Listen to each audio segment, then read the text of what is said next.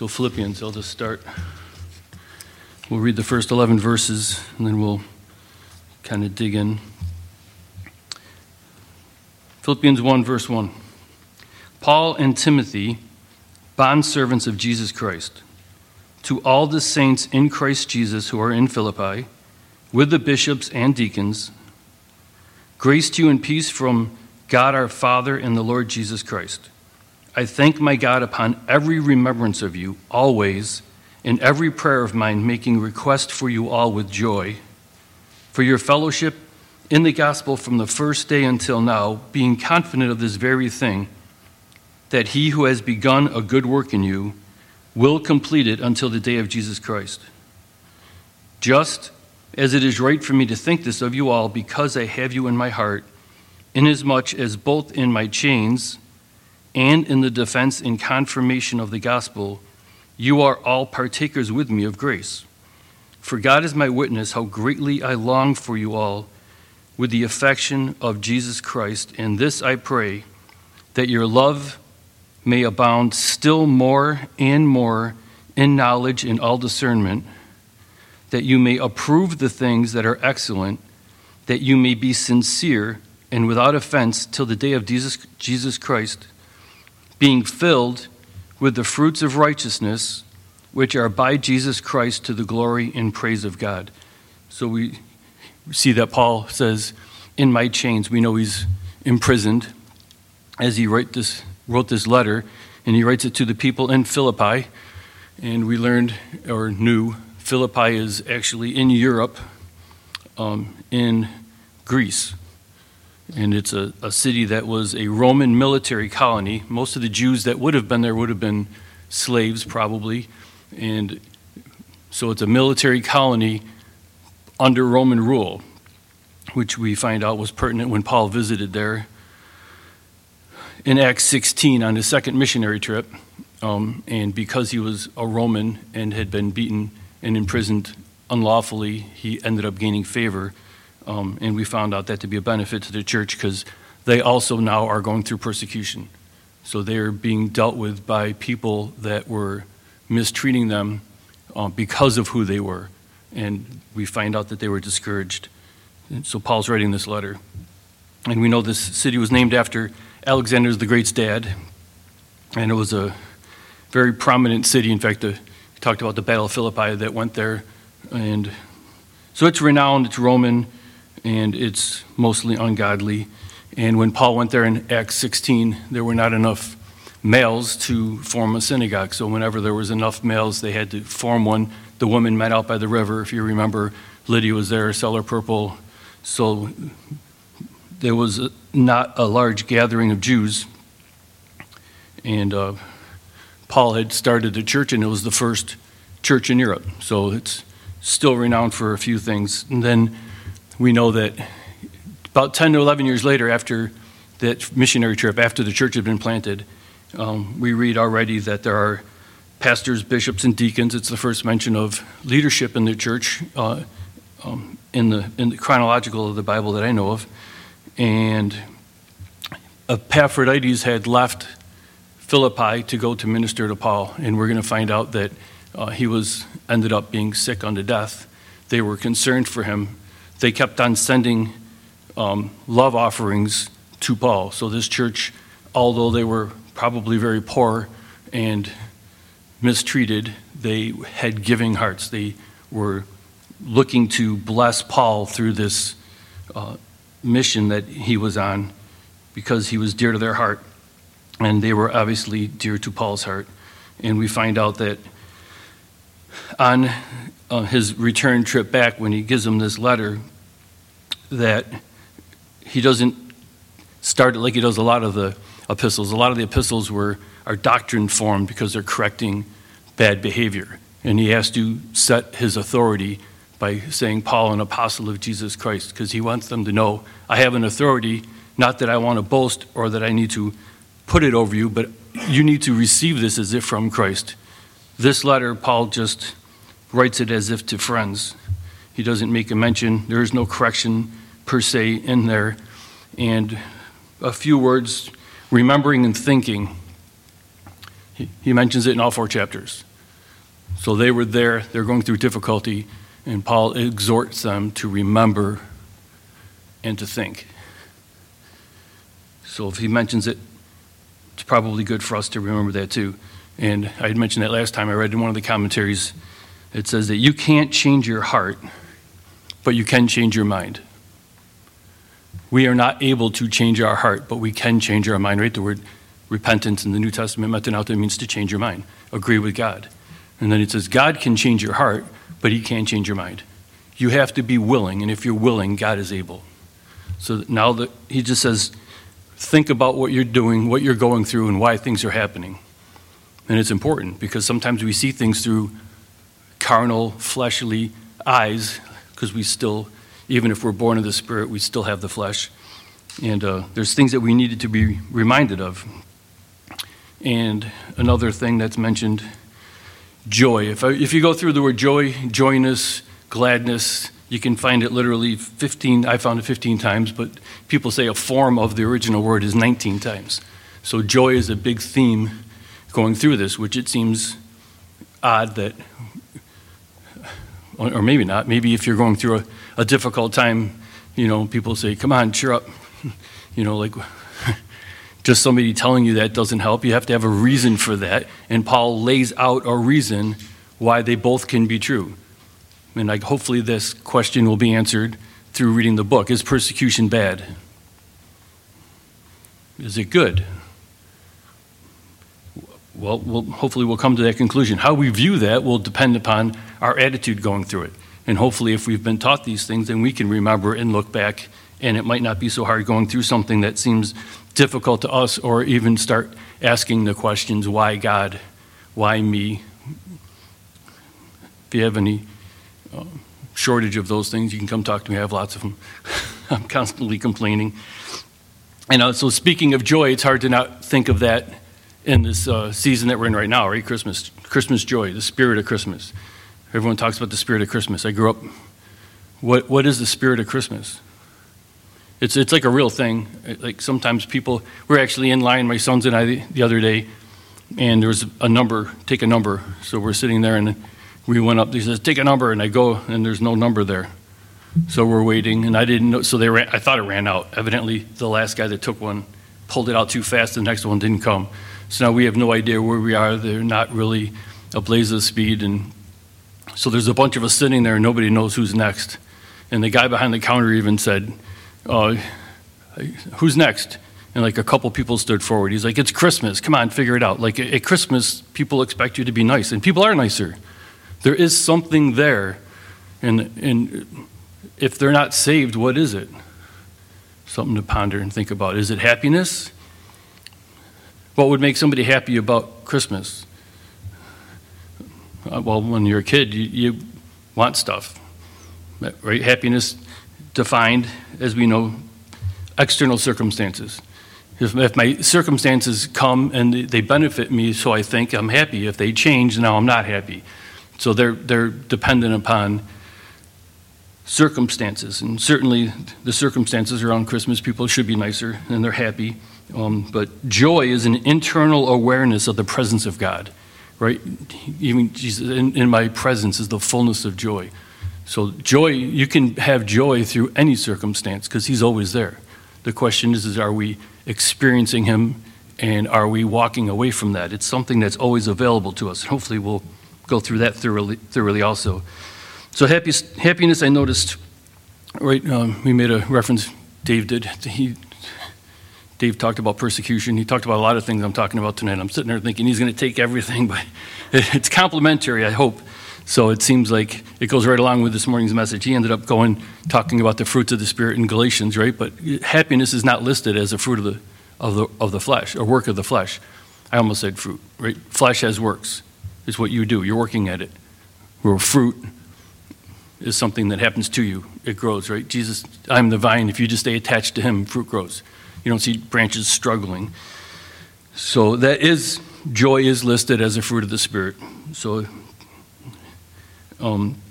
there are these things that happen to us, and then there's things that we necessarily go ourselves. So just to talk a little bit about that, I was going to what happens to us, where does these things come from in the Spirit? And I thought a reference that came to my mind was Psalm 51. So I'll probably just read the first 13 verses if you want to join me there. Because I think it helps when we're going through something as the Philippian church was going through, and there's something going on inside of us. If we react wrong or we misjudge or we think improperly of why it's happening, sometimes we can now all of a sudden get into this thing with God when it had nothing to do with him. Sometimes it is self-imposed, right? Something I've done, and I did separate myself from the presence of God. I turned my back on him. I didn't make him go away. He's always there. But I have a title on mine. It's a very popular chapter. Many know this. To the chief musician, a psalm of David, when Nathan the prophet went to him after he had gone into Bathsheba. And verse 1 says, "Have mercy upon me, O God, according to your loving kindness, according to the multitude of your tender mercies, blot out my transgressions. Wash me thoroughly from my iniquity and cleanse me from my sin.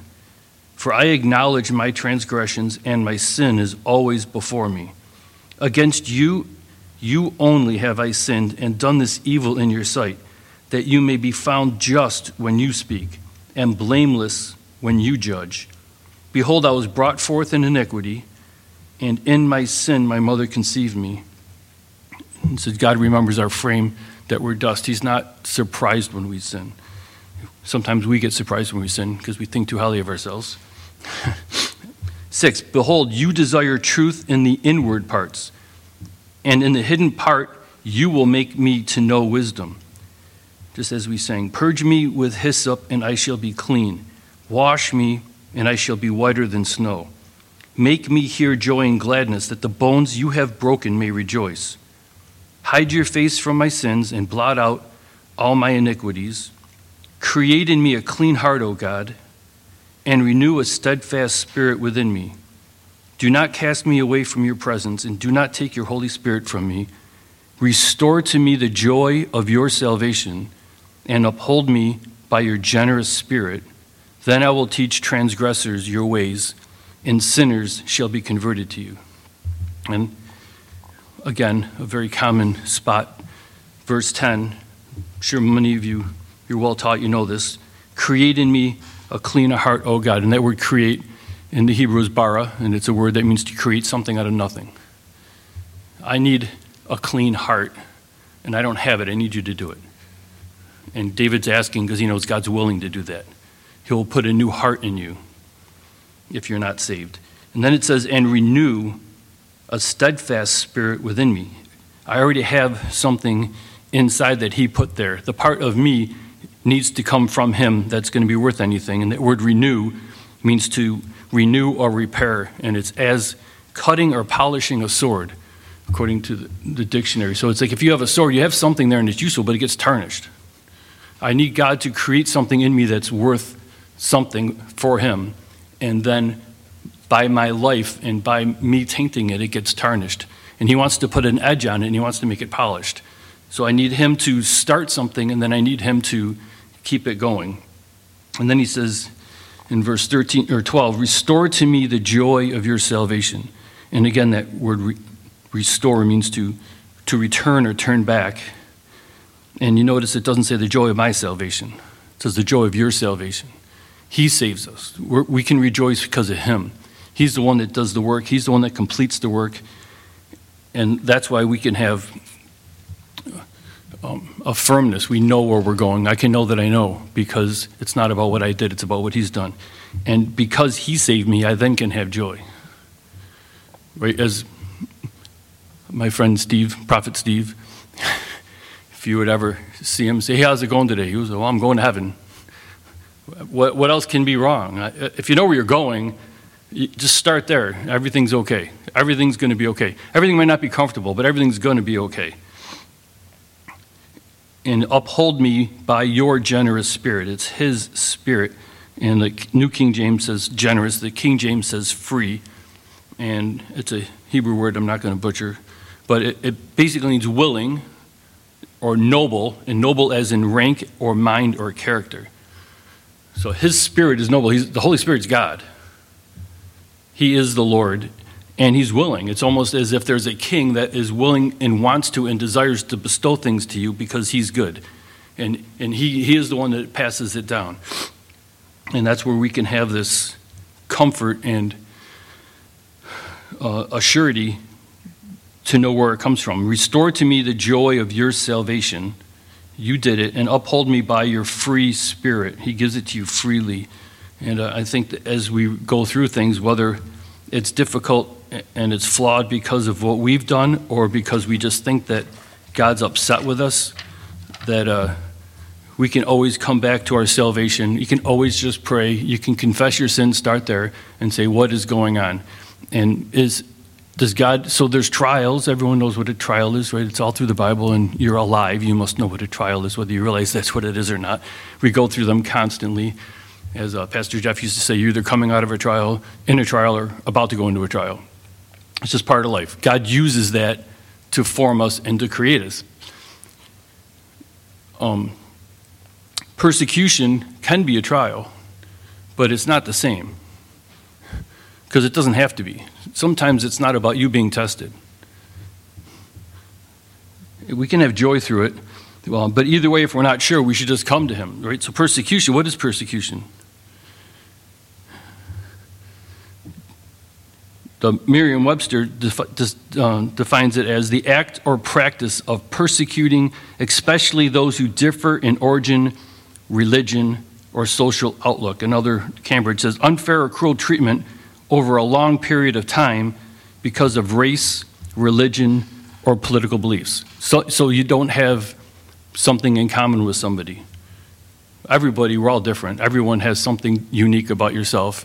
We have something in common, Jesus. So it's the opposite, the way I see it, of fellowship. Fellowship is coming together over something, where persecution is a dividing over something. And we have something quite different than the world. The world isn't in love with our God. The war, our flesh is at war with him. There's a spiritual entity that's at war with him.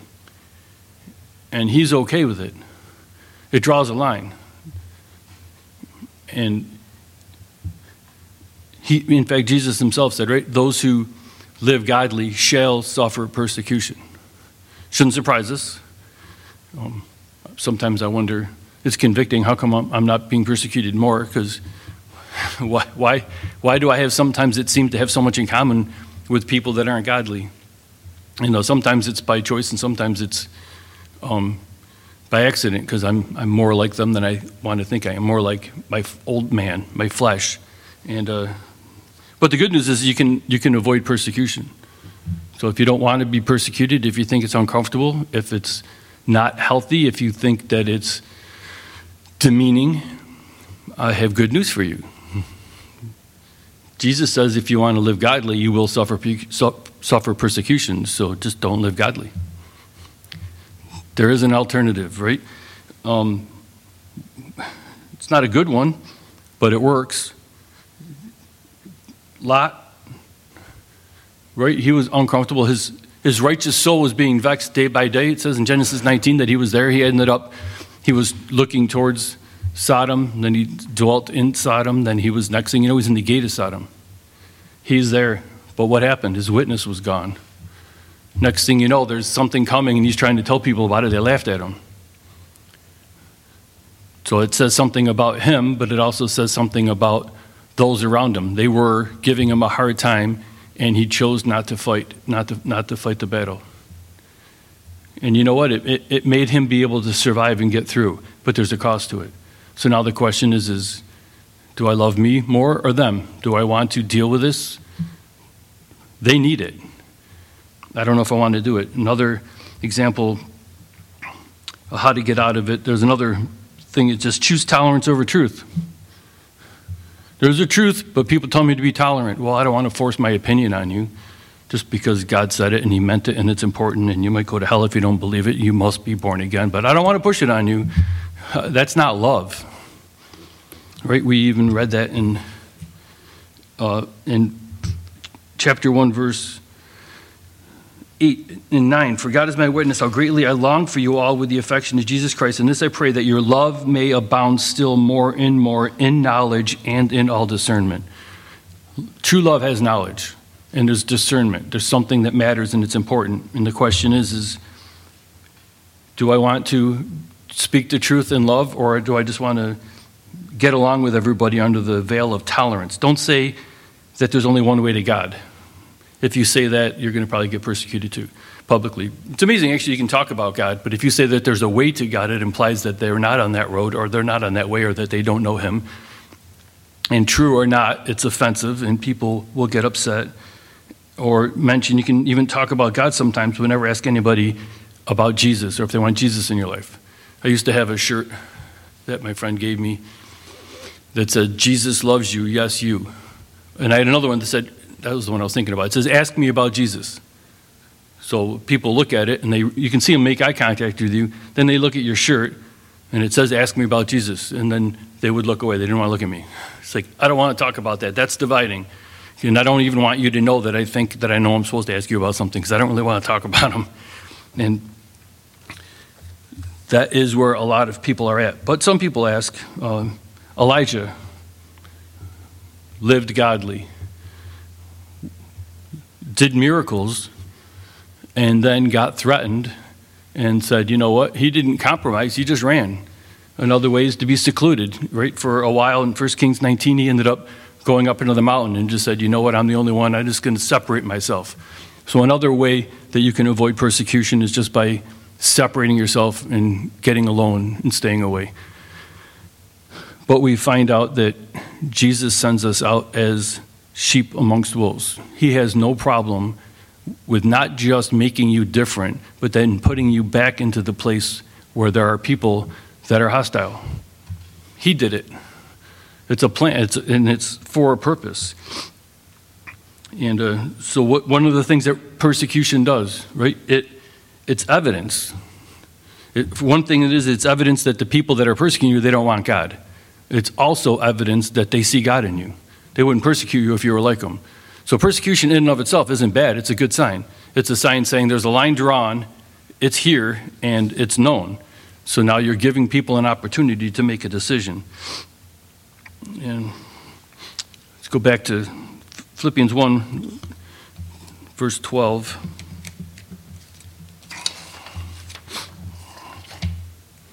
It says, but I want you to know, brethren, that the things which happened to me have actually turned out for the furtherance of the gospel,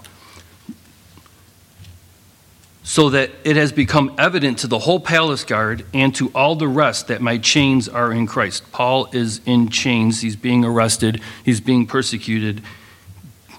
But he says that these things actually turned out for the furtherance of the gospel. These were a tool that God was using. It wasn't because I was in trouble. It's not because I'm necessarily in a trial being tested. It's God is allowing this persecution to put me where he wants me and to draw a line. And some people are actually getting saved.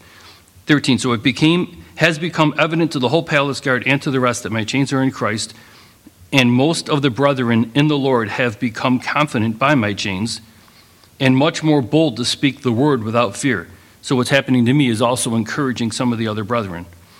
Some indeed preach Christ from envy and strife, and some also from goodwill. The former preach Christ from selfish ambition, not sincerely, supposing to add afflictions to my chains, but the latter out of love, knowing that I am appointed for the defense of the gospel. What then? Only that in every way, whether in pretense or in truth, Christ is preached, and in this I rejoice, yes, and will rejoice. My chains have allowed me to preach. My chains have encouraged some to preach for a wrong heart.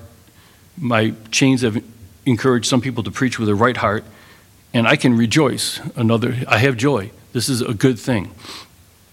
19, for I know that this will turn out for my deliverance through your prayer and the supply of the Spirit of Jesus Christ, according to my earnest expectation and hope that in nothing I shall be ashamed, but with all boldness, as always, so now also Christ will be magnified in my body, whether by life or by death.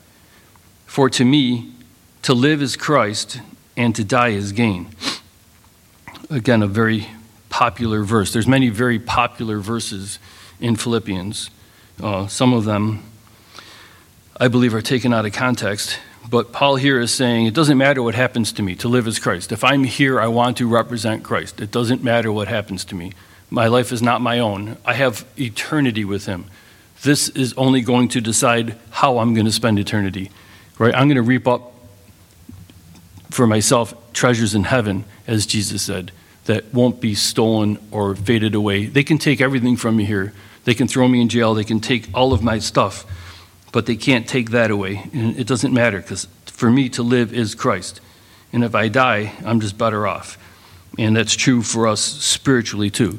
If we can die to self and live in Christ, we're better off. 22, but if I live on in the flesh, this will mean fruit from my labor. I will still be getting rewards and benefiting people here on the earth. Yet what I shall choose, I cannot tell. And that verse has struck me for years. I've shared this with a few people. But if I live on in the flesh, that will mean fruit for my labor. But what I shall choose, I do not know. I cannot tell. So Paul, he says that he has a choice. I don't know if I want to live or die. It doesn't say that God gives him that choice, but it implies it.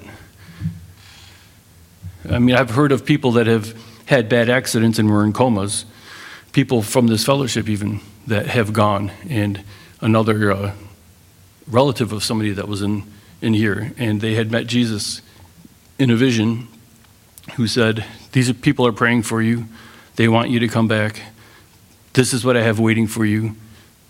Do you want to come now or do you want to go back? If you go back, you will come here eventually. And they said, well, then I'll go back because I want to bless them because I know where I'm going. And their lives are different once they've been through that scenario. But to choose, and you would think that, right, if we're walking, we have the flesh and the spirit, right? We have this decision. Your whole life is, as a Christian, like I want to do the right thing. And you would think that this whole doctrine of choosing would be throughout the whole Bible. And I was surprised that this word choose is only in the New Testament a couple times. A couple of them are references in the Old Testament. And I think the way the Lord explained it to me is if you are a prisoner to the flesh, then you do what it says. If you're of the Lord, you do what it says. It's almost like there's a computer. I'm not a computer guy, but this is an analogy he gave me. It's like you have two icons. So when you have a Windows, you have a program running. And I'm not a programmer, so I don't decide how it runs. But I can click on it and it'll run. And then once you get saved, you have another option. So you have two icons, flesh and spirit. And I can choose which one is running, but I can't choose how it runs. If you're walking in the spirit, you can't deny the Lord Jesus Christ. He will do the right thing. If you're walking in the flesh, you cannot do the right thing. Everything you do will have a wrong motive, even as it says in 1 Corinthians 13. Even if you did something that was good, it'll come out as a clanging cymbal. So we really don't, the only thing that we get to decide is, am I going to walk with him or am I going to walk away from him? And that's why the Apostle Paul says it's between the flesh and the spirit. And he says, I must die daily. I have to die. You don't get better. Another thing, I remember when I first started coming here on a Monday night study, Pastor Billy was teaching, and he basically said, Christians you don't become better. Your flesh doesn't get better. The flesh has to die. He doesn't say you're going to become a better person. He says you can be replaced. Any moment you go back into the flesh, you have just the same potential to be as bad as you ever were, as anybody is. You have the potential to do bad. You'll probably will realize that you're sinning more, or sinning less, but you'll be repenting more. Because little things now you're going to realize they're sin. So you should be sinning less and repenting more. You will look better on the outside because people will see you walking in the Spirit more, hopefully. But your flesh doesn't get fixed. For me to live is Christ, and to die is gain. Crucify the old man. So 23, he talks about this decision. Being with him is far better. 24, nevertheless, to remain in the flesh is more needful for you, and being confident of this, I know that I shall remain and continue with you all for your progress and joy of faith. So he puts this progress, and he refers to joy and faith, right? So faith is how we apply what we learn and what we do. And we know that it says that it's impossible to live godly apart from him. Jesus said, without me you can do nothing. And he's never wrong. But he also said that with me you can do all things. The Apostle Paul said, I can do all things through Christ who strengthens me. Philippians 4:13 in the same book. And he's talking about going through things that are easy and going through things that are hard. Right? Have you ever watched the Olympics or some sports? I don't know if you guys are sports people, but I hear Philippians 4:13 quoted quite a bit. It's usually after some great victory. I can do all things through Christ who strengthens me. If that was going to be taken in context properly, then they should also be quoting that after they just got their leg broken, lost, and dropped the winning pass, and they lose now. I can win and I can lose. That's the context of it all. I can go through things that are good, and I can go through things that are hard. I can have a lot, I can have a little, because it's not really about me. Our flesh will always make it about us. That's why it has to die.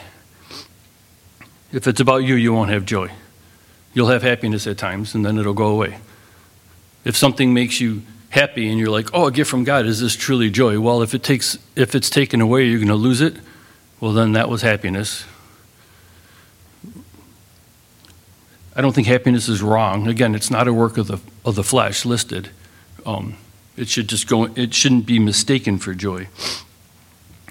So, again, a couple of times ago I taught. I was in Habakkuk, and it said, "The just shall live by faith." Here it says that he wants to add to see their progress of joy and faith. So, if you're getting persecuted, the whole point, how we do it, is to walk by faith. What does faith say? Faith is in somebody. Why is this happening? Okay, well, he's allowing it to happen, so therefore I'm going to walk in faith. I can have joy because I know God's in control. I know I'm saved. I am going to heaven. How bad can it be? Whatever happens, happens. We'll read about that a little bit, and we're going to take communion here at the end. But one of the things, we'll continue. 27, only let your conduct be worthy of the gospel of Christ, so that whether I come and see you or am absent, I may hear of your affairs, that you stand fast in one spirit, with one mind, striving together for the faith of the gospel, and not in any way terrified by your adversaries, which is to them proof of perdition, but to you of salvation, and that from God. And again, that's kind of where I was going earlier. It causes people to make a choice, and it brings to light something that people might not be aware of. I don't know if you get picked on or joked at. Usually it happens when you're around a lot of people, and it's kind of like a group thing of unbelievers, but you always wonder, they probably feel bad when they're alone, and now they got to deal with it. You just brought Jesus and put him in their face, and they might be laying in bed thinking about it. They don't even know. I think I mentioned I used to go out in the street witnessing and passed out tracts, and I remember before I was saved, I always knew there was a God. I certainly wasn't following him, and people would walk up to me on the streets when I was younger and hand me a tract. And if they would have turned around and watched me, I knew what it represented, and it made me uncomfortable. I wouldn't even look at it. And as soon as I didn't want to litter, another sin, I'll get zapped for that. So as soon as I found a garbage can, I would politely put it in and keep walking. And that person might have thought, oh, well, that was a waste of money or a waste of time. But I would lay in bed thinking about it. It would bother me. It'd haunt me. The Holy Spirit nagged me. The hound dog of heaven. And I had to think about it. Sometimes another pastor, John, used to say that if you throw a rock into a pack of dogs, you know which one you hit because it's the one that yelps the loudest.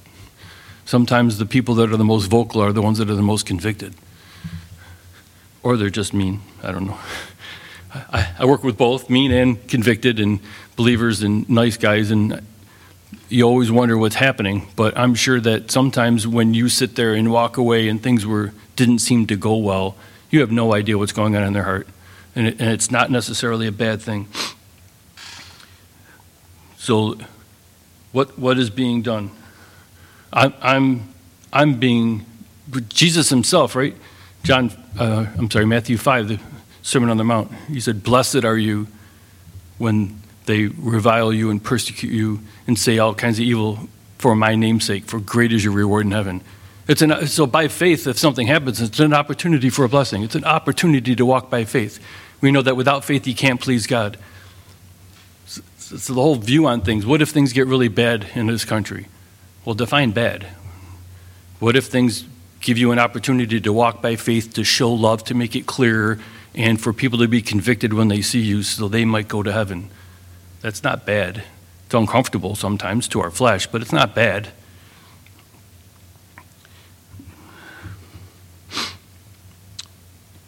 Yep, 20, and not in any way terrified by your adversary. They don't need to terrify you. If you're going to be scared of God. God's holy. A reverence, a holy reverence of fear. The fear of man brings a snare. But we don't need to be afraid.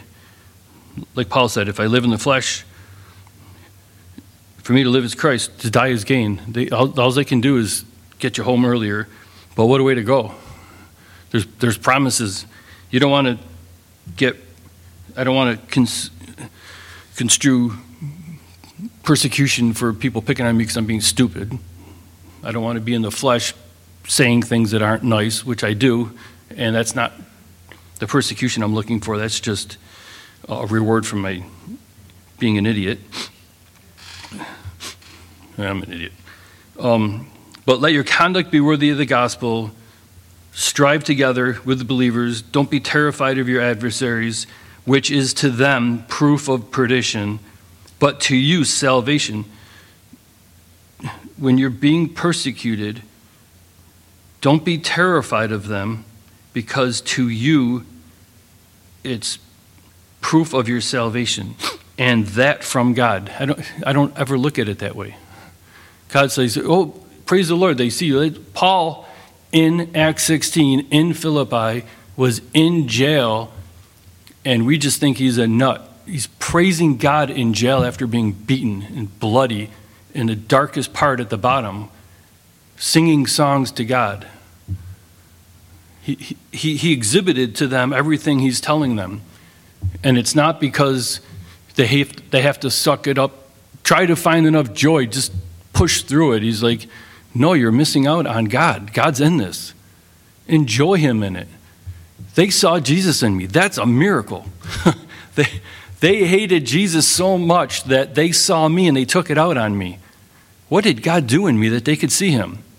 That's reason to rejoice. That's the proof that you've been saved. They're treating you like they want to treat him. God can do something in you. That's not bad. 29, for you it has been granted, here's a memory verse to stick on your fridge. For to you it has been granted on behalf of Christ, not only to believe in him, but also to suffer for his sake. It's granted. It's a privilege.